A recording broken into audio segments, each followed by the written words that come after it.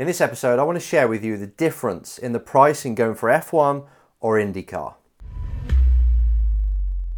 Hello race drivers, it's Enzo with the Race Driver Coach Show, and we're talking money, specifically how much it costs to go for these big routes of F1 and IndyCar and comparing them and see which one's cheapest. I think you know which one is, but I want to get down to how much it actually costs.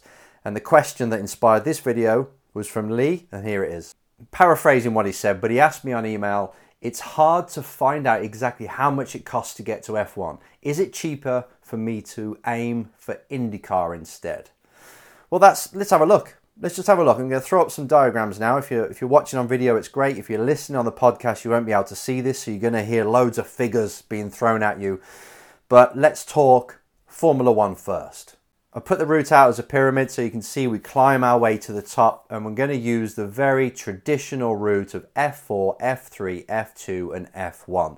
Now there's different championships you can use to get to F1, but I want to show you the actual structure that they want you to walk, the most popular one. So you start off at F4. Now I'm going to run you through the prices. For a standard season in F4, we're talking around $550,000. So you as the driver have got to pay a team that much money over a season. It'd be split up into nice installments. You have to pay the team that for them to run your car, get it there, prepare you for the race weekends. And there's probably about 20 test days involved in that. And that's pretty bog standard. Some drivers are spending a lot more than that because they do the championship in UAE that's in January, February. They do that. That's another 150 grand. And it kind of warms them up. And other drivers are paying even more than that. Now we're getting towards $1 million. Some drivers are spending $1 million on F4 because not only do they do UAE Championship, not only do they do the Italian, just for example, they maybe do a few Euro Cup rounds, a Euro 4 Championship, and also they do like 50 test days. So you keep stacking these on and you're paying for a coach, you're paying for management. Before you know it, 7 figures has just shown up. Your bank balance, or it's gone out of your bank balance. So this 550 is pretty much what you can do it for. Now there's some people doing it for less. Say if it's a team that's giving you a really good deal because you're a driver that's won before and they want you in their car, and the team is probably not the top team, but mid-range, you probably get cheaper than 550. So you can get through, but I'm just saying 550 because that's a good ballpark figure, something to prepare the ticker for, the heart, to overcome the shock that how much this sport costs. Now that's just rung number 1 of the ladder, or on that pyramid. Let's move to the next one. F3 is $1.3 million. Now it's, to be fair, it can be 900 again if you get a deal and the team actually wants to put some money in for you. That's nice of them, but it doesn't happen that often. Pretty much everyone now is paying over $1 million. Some are now creeping towards the $1.5 million if the team is very successful. And maybe you as a driver are not very successful, so they're taking a bit of pain money. They're making you pay more if your results the year before are not great. It's just the way it is. You've got to create your own value in this sport, right? So if you want to bring that price down, you as a driver have got to have good results. Then you can say to a team, right, I'm not going to pay you what you're asking. I'm going to pay you less, but I'm going to win. That's a little tip there, but you've got to have the results. Right, so far it's been 550 grand for your first season in F4 and 1.3 mil for your season in F3.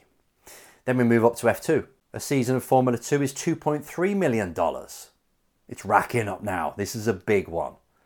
And if we just look at that now, the amount of money that somebody has to part ways for you to race is phenomenal. And I want you just to pause right now because this is quite a lot of money. In fact, it's $4.1 million so far in just doing one season in F4, one season in F3, one season in F2. That's if you don't repeat a year. If you repeated all of them, it's going to be 8 mil. This is how expensive it is just to be knocking on the door at F1. It doesn't mean you're going to get to F1. It just means you've paid your way to play in the junior ranks that lead up to F1. You need good results.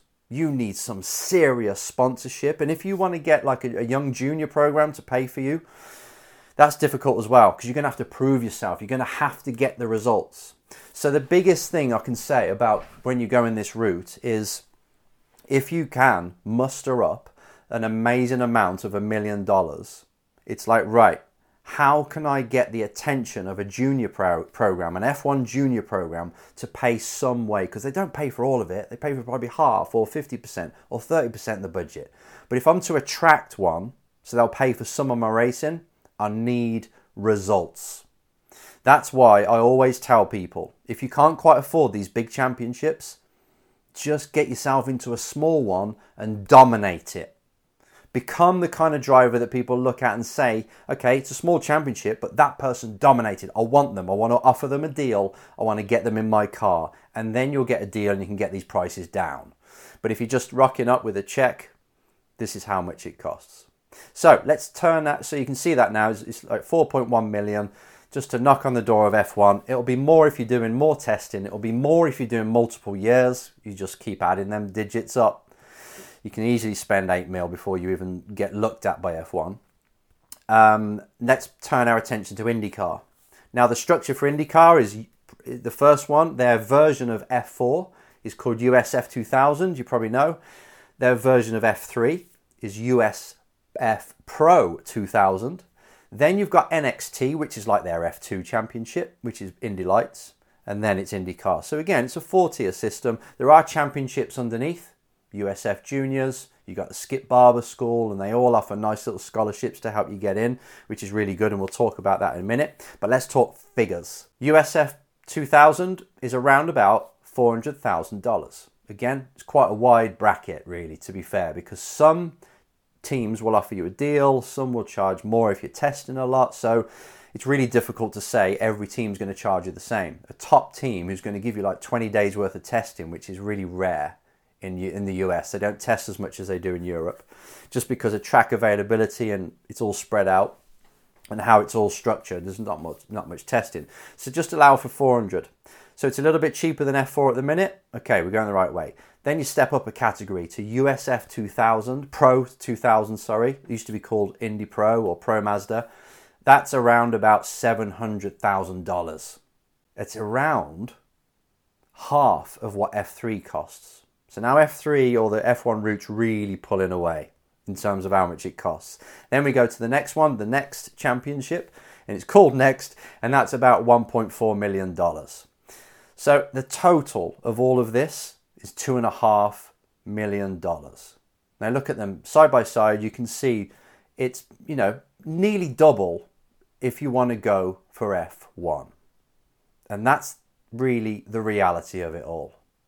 And still, I want you to look at these figures. I'll put them back up. Look at these two figures and just understand how hard it's going to be for somebody you know or somebody you don't know, even harder, to put up the money for that. I can't see how drivers are doing it. Even though the grids are absolutely full, it just shows you how much money is out there. The grids are full. But I know for a fact that Liam Lawson, for example, who's just dipped his toe into F1, they don't have this sort of money, but he worked with somebody, Grant McDonald, who worked tirelessly on getting these investors to help him, getting these investors to put money into his racing so they can have a share of his obviously his pot when he makes it. That's what they had to do. They got lots of different sponsors. It took a lot of work. So not everybody is from money. I know people watch this sort of thing and they say, oh, it's easy if you got cash. But honestly, Liam Lawson didn't. Esteban Ocon didn't. Bottas, no. These weren't wealthy people. They just did really good in the lower ranks.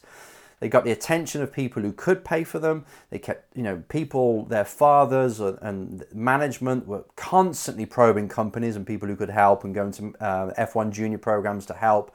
And they just about scrape enough money together to pay for the racing. So it is possible, but you need the results. Like I always say, you need to win in order to even create that opportunity. So again, start with the small championships if you haven't got the money. Now, the difference. So you say it's half the, it's nearly double the amount going the F1 route. And it's probably actually harder to get in. To be in the top 20 in the world in F1, it's difficult because there's not many seats opening up. So I'd say it's actually, even if you've got the cash and you've got the results, it's still hard to get into F1 because your timing has to be right with the right team. When somebody's retiring themselves or they're finished with F1 and you're just there waiting. So it's like lightning striking. It really is. It's really difficult. Even if you win F2, doesn't mean you're going to get into F1. You'll see. Okay, so it's double the price, nearly, of the IndyCar route. But there's something I really like about the IndyCar route is the scholarship prize fund. For USF 2000, you get $440,000 if you're the champion. You get that money, it's like a gift voucher really, to spend on the next tier of the ladder, USF Pro 2000. So you get your money back and a bit more. You probably spent that because you've got a coach and you got flights and hotel bills and all this. But you get that to go towards next year. For a 700 grand budget, the championship give you over 440 grand. Thank you very much. It's going to help. Then, if you win USF Pro 2000, you get 664,000 for next, for Indy Lights if you're old school. And if you win Indy Lights, you get 850 grand. Now, when I won Indy Lights with Ed Jones back in the day, 2017, 18, whenever it was, he got $1 million towards IndyCar. And that pretty much paid for all a month of May. So all the testing in the Indy for the Indy 500, the actual IMS race, and some other test events and things. So you use it as a gift voucher basically, or the championship do, and they give it to an IndyCar team and say, right, we've got 850 grand. Give the driver 850 grand's worth of seat time, and however they spend it usually means the Indy 500 and some other fluffy bits on the side. And then you're in IndyCar. That's perfect. I wish F1 would do the same. Just give the champion at least half the budget towards the following year. And then the second guy, a quarter of the budget. So you're kind of helping the drivers get up there. I'd love them to do it, and it should happen. But it isn't at the moment. IndyCar has done it for a while. The Road to Indy, it used to be called. They've done it for 10, 20 years now. So if you haven't got that much money, you've got more chance doing the IndyCar route than you have the F1 route. And I'd say the skill levels of the drivers, they're similar. You've got top F2 drivers going over to IndyCar, and they're doing pretty well. They start knocking on the door of a top 10 fairly soon, which would be the same in F1 if the cars were as equal as they are in IndyCar, if they were in F1. So I'd say the driver level's still really high in IndyCar. A top IndyCar driver would do fine in F1, and you can see the likes of Grosjean. They haven't come over from F1 into IndyCar and just dominated, not at all. They're both high levels, so don't worry. I'll say don't worry. If you're thinking of going IndyCar because it's easier, think again. It's not. It's slightly cheaper. It's a different style of racing. It's more old school. The circuits are more old school and stuff like that, but it depends what you prefer. But if budget's tight, and I say tight, we're talking about millions. If the budget's tighter and you think that you could get sponsors to be more interested in going stateside, then IndyCar, definitely.